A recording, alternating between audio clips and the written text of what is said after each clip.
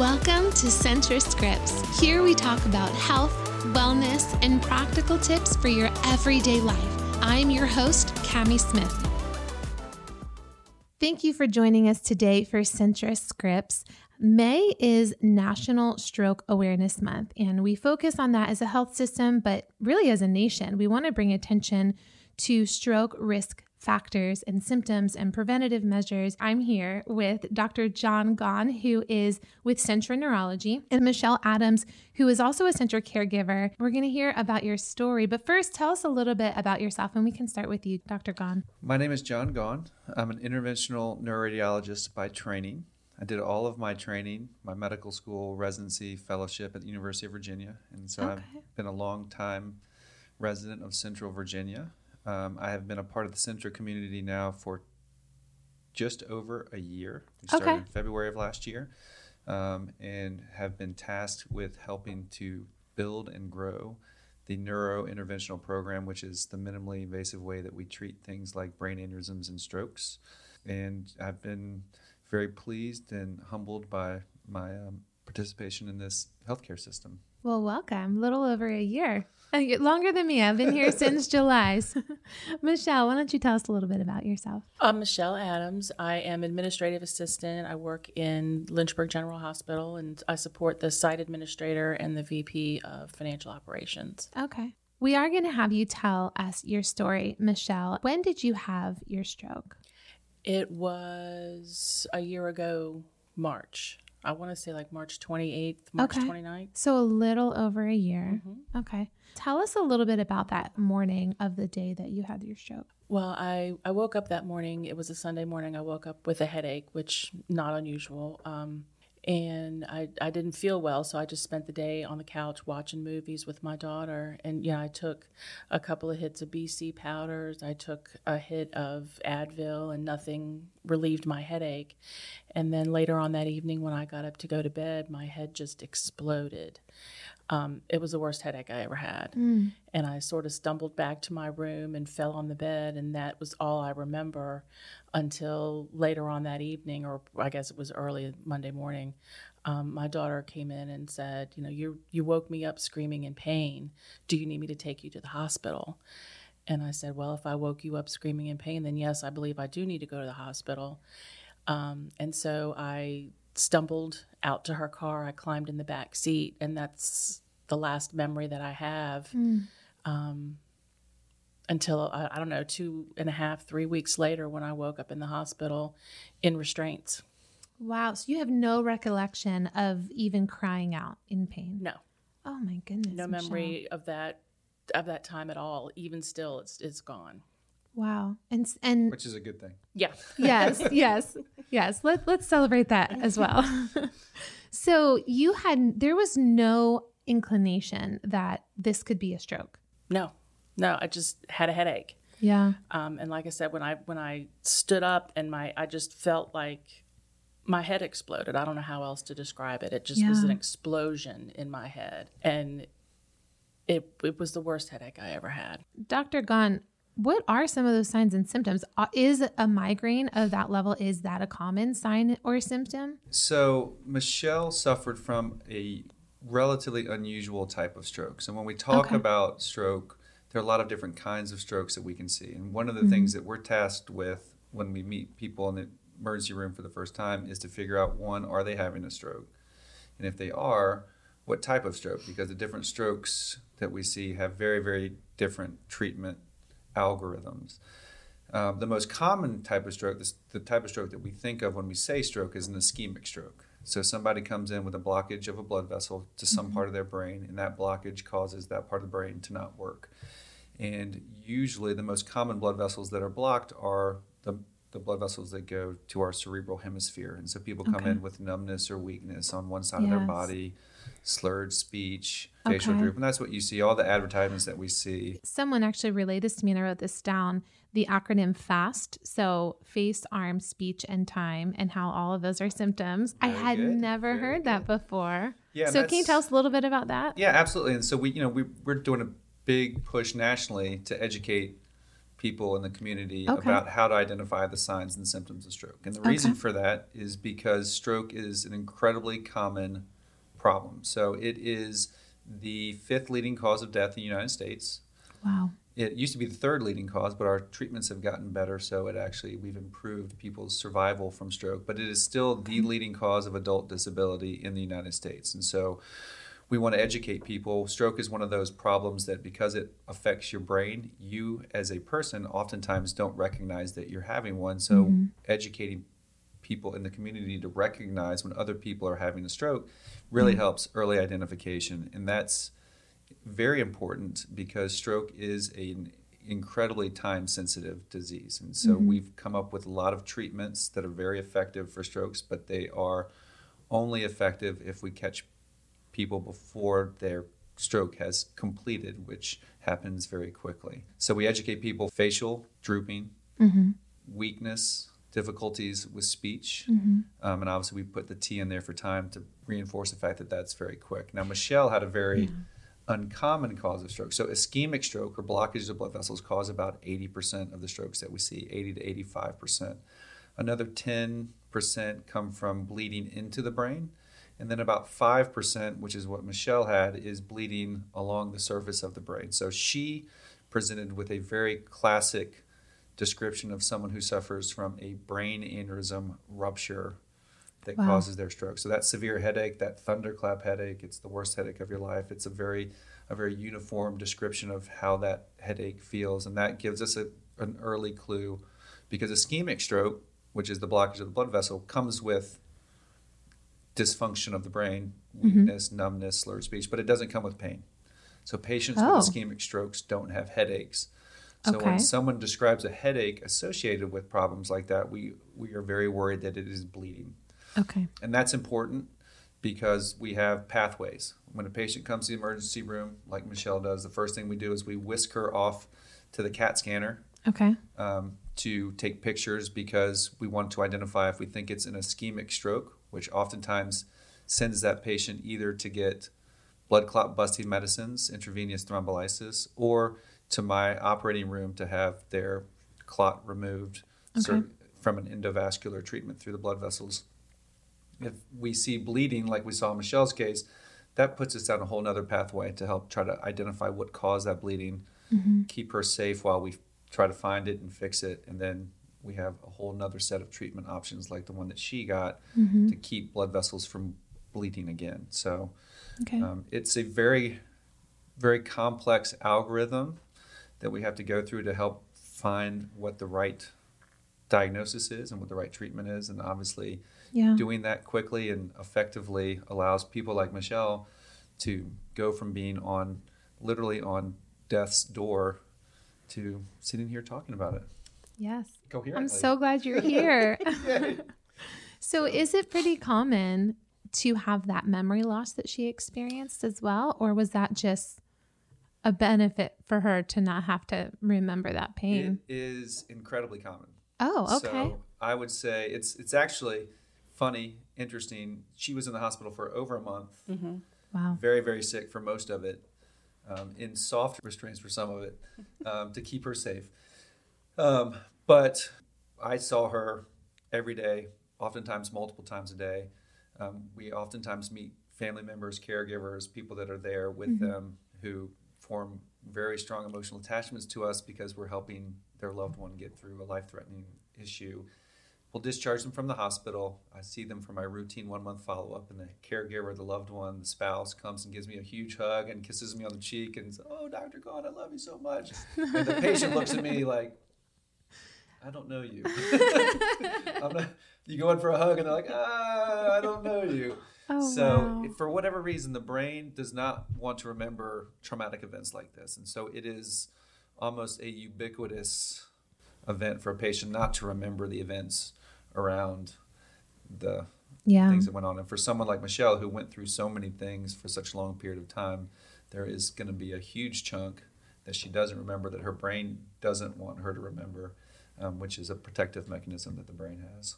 Yeah. Now, I've heard a phrase, time is brain. Is that what you were referring to earlier in just trying to get the patient into care as fast as possible so that the stroke does not complete. That is correct. Okay. So our studies would tell us that on average, there are about 2 million brain cells that die every minute in someone who is suffering from a stroke. Okay. And so it really is very, very, very time sensitive. And that's the thing that we can't illustrate the most.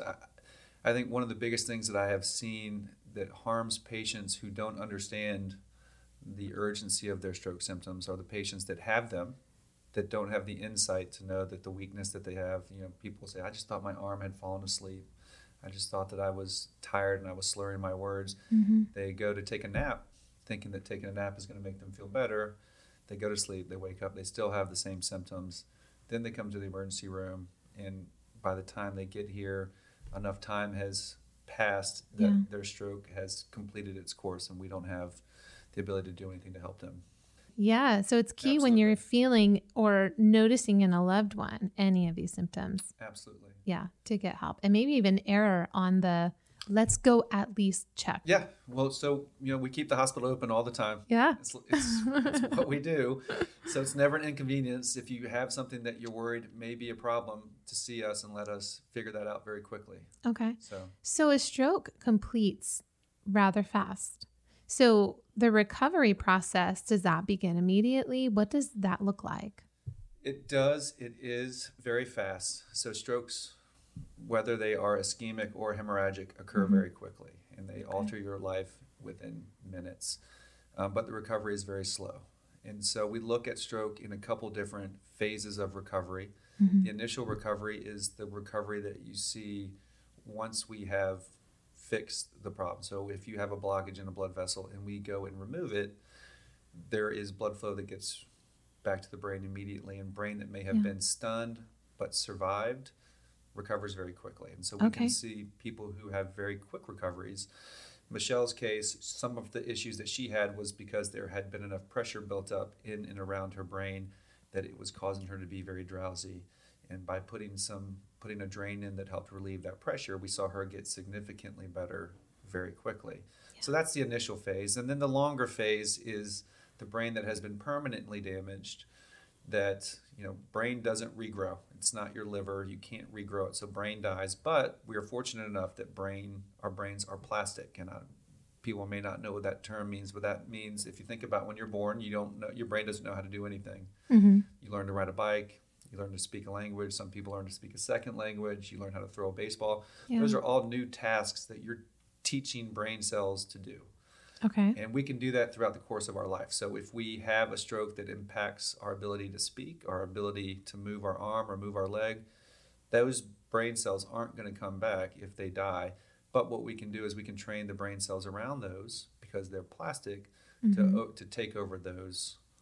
Okay. And that phase of recovery is much slower. So we talk about months and years in that phase of recovery. So that phase, the relearning to do things again, is why patients oftentimes when they leave the hospital go to rehab. So they'll go to inpatient rehabilitation, or they'll have outpatient physical therapy and speech therapy that come, because just like riding a bike, teaching the brain to do new things involves repetition and practice. And the more you do and the faster you do and the earlier you do it, the better we see people get. And so we're really aggressive about rehab as that second stage of recovery to seeing people get better. And so, the people on the front line, like myself, that fix the immediate problem, we get a lot of the fanfare, which is great. It stokes my ego. But a lot of the actual recovery from stroke is in the therapy world. And Michelle went through this with recovery and therapy. And that is a big determinant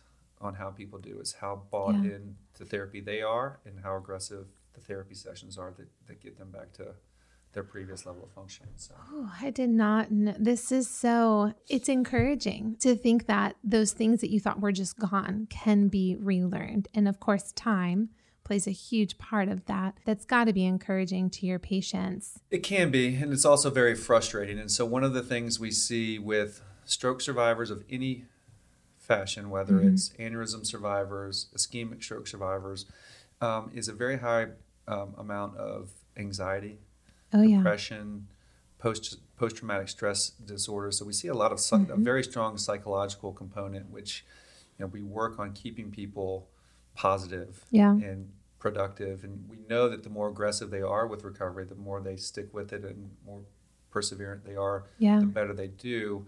And that's one of the things we fight with, is keeping that positivity, because it is such a slow grind. I see these patients every few months, and their recovery is leaps and bounds. They deal with it on a daily basis and get ground down a little bit more with it. So I always try to encourage and instill in them the positivity that they're going to continue to get better. And we see that positivity really help with their recovery. A lot of effort over a lot of time. So Michelle, what was that like for you? What was your recovery process like? It was scary, of course, but I feel very, very blessed that I don't have any deficits from my experience. That's amazing. I'm forgetful, but I was forgetful before. We all are a little forgetful. And I just, like I said, I just don't have any deficits. I didn't have to do any therapy. It was like I had this terrible thing, and then when it was over, it was over. I still have a couple of divots in my skull from when they put the drains in, and, scars from this and scars from that. Yeah. But as far as recovery, excuse me, I didn't have any problems. Yeah. I really didn't. Well, Michelle, we were talking about this on the way over here, that we do a really good job of trying not to scare patients while they're going through their disease process. But Michelle is a snowflake. She had one of the rarest kinds of stroke in one of the most dangerous blood vessels that you can have that type of problem. We did a treatment that 10 years ago wasn't available to treat a disease that prior to about a decade ago had about a 50% mortality just from the treatment alone. And she has walked through this with flying colors. And so I saw the eyes today when I was telling her about it. Wow. I don't think she's ever really known the complexity of her case and severity of her illness, because she has done, like I told her, she's done so remarkably well that we all feel very blessed that we have been able to help her get through such a dangerous disease. And she's at a point now where we've basically cured it. The last imaging we took showed that her aneurysm was gone, that everything had healed normally, and she's going to go on and live as normal a life as someone with pink hair can live. Yes, you have fabulous pink hair, purple, blue. It's gorgeous. So I know you say that you don't have a lot of those long-term effects, but how has your life changed? And maybe that's just through knowledge, maybe not physical things, but how has your life changed since your stroke? I spend most of my time just being in a place of gratitude. I'm so grateful for my life and my friends and my job and, everything I have. It could have gone a different way last year.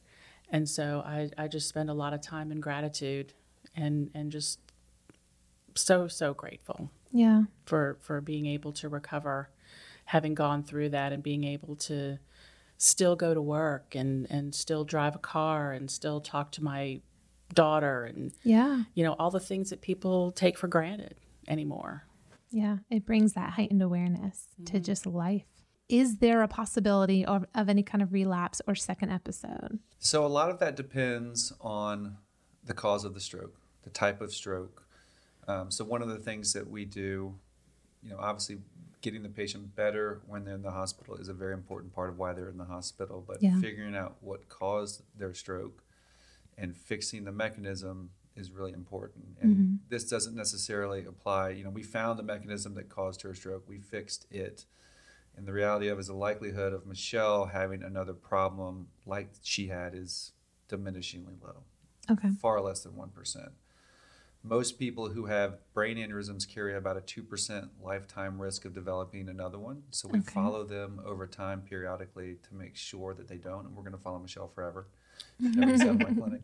For the same reason, although the risk of her having another one, given the mechanism of her aneurysm, is much lower than that. Okay. But ischemic stroke, which is the thing that we see much more commonly, has some very classic causes. Mm-hmm. And those are causes that we can oftentimes prevent beforehand. So Yeah. when we talk about stroke, we talk about primary prevention, which is keeping you from having your first, and then secondary prevention, which is keeping you from having, you've had your first, and now we're going to keep you from having your second. Okay. And I call them the 4 horsemen of the stroke apocalypse. Okay. There are actually 8 of them, and the first 4 of them are cigarette smoking. So you have cigarette smoking, high blood pressure, Okay. high cholesterol, and diabetes. And those account for 90% of the strokes that we get from that. Those cause plaque buildup, and they cause stroke health is the same as heart health, which is vascular health in general, which is we don't want crud, plaque, to build up in the walls of your blood vessels, because that's what causes strokes. That's what causes heart attacks. That's what causes people that get blood vessel blockages in their leg that cause them to have to lose toes or legs. Oh, and so we do a lot of counseling about, we know that if you can get rid of those risk factors, if you can stop smoking, if you can keep your blood pressure under control, you can keep your blood sugar under control, which is diabetes, and you can keep your cholesterol under control, that you reduce the risk of having another stroke by 90%. That is wonderful. And so a lot of that is the little silver lining of ischemic stroke is that a lot of that ownership goes back onto the patient. So, changing your diet, changing your lifestyle, exercising. The American Heart Association says if you can walk 30 minutes a day, if you can eat a low cholesterol diet, the American Heart Association adheres to the Mediterranean diet, which is a lot of fruits and vegetables and clean oils, and not a lot of cholesterol, not a lot of fat, as little red meat as you can eat. If you're going to eat meat, fish, chicken, grilled, not fried. And so if you can change your diet in a way that reduces cholesterol, reduces fat, it will lower your blood pressure, it will lower your cholesterol. And then if you can exercise, that also lowers your cholesterol and blood pressure and blood sugar. And then for whatever you can't fix, we have medicines.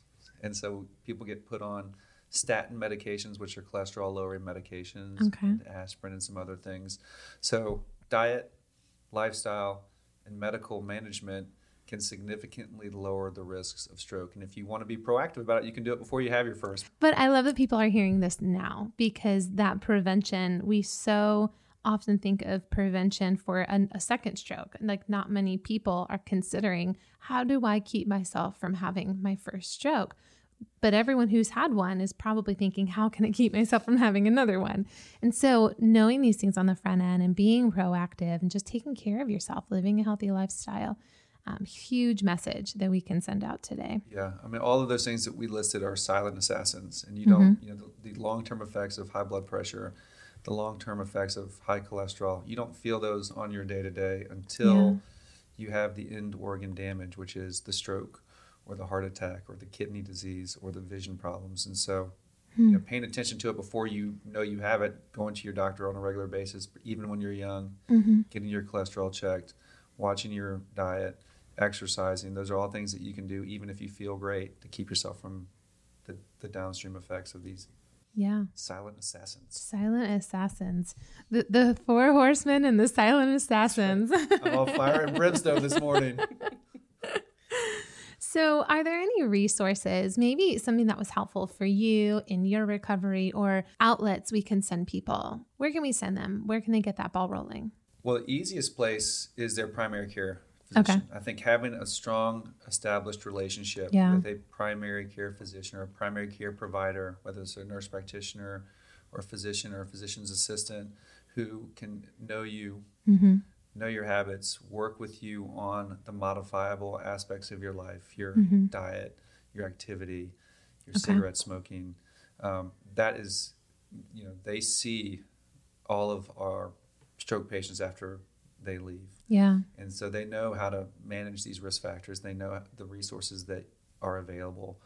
And I think making the commitment to do it is hard. So finding some way to be accountable for lifestyle changes. Cigarette smoking cigarettes are the most addictive substance that we have, and they are the hardest to quit. And it's surprising that even after events like this, that people cannot convince themselves to quit smoking, and that's very understandable because it's such an addictive thing. So finding some way to be accountable, whether it's a support group or invite people in.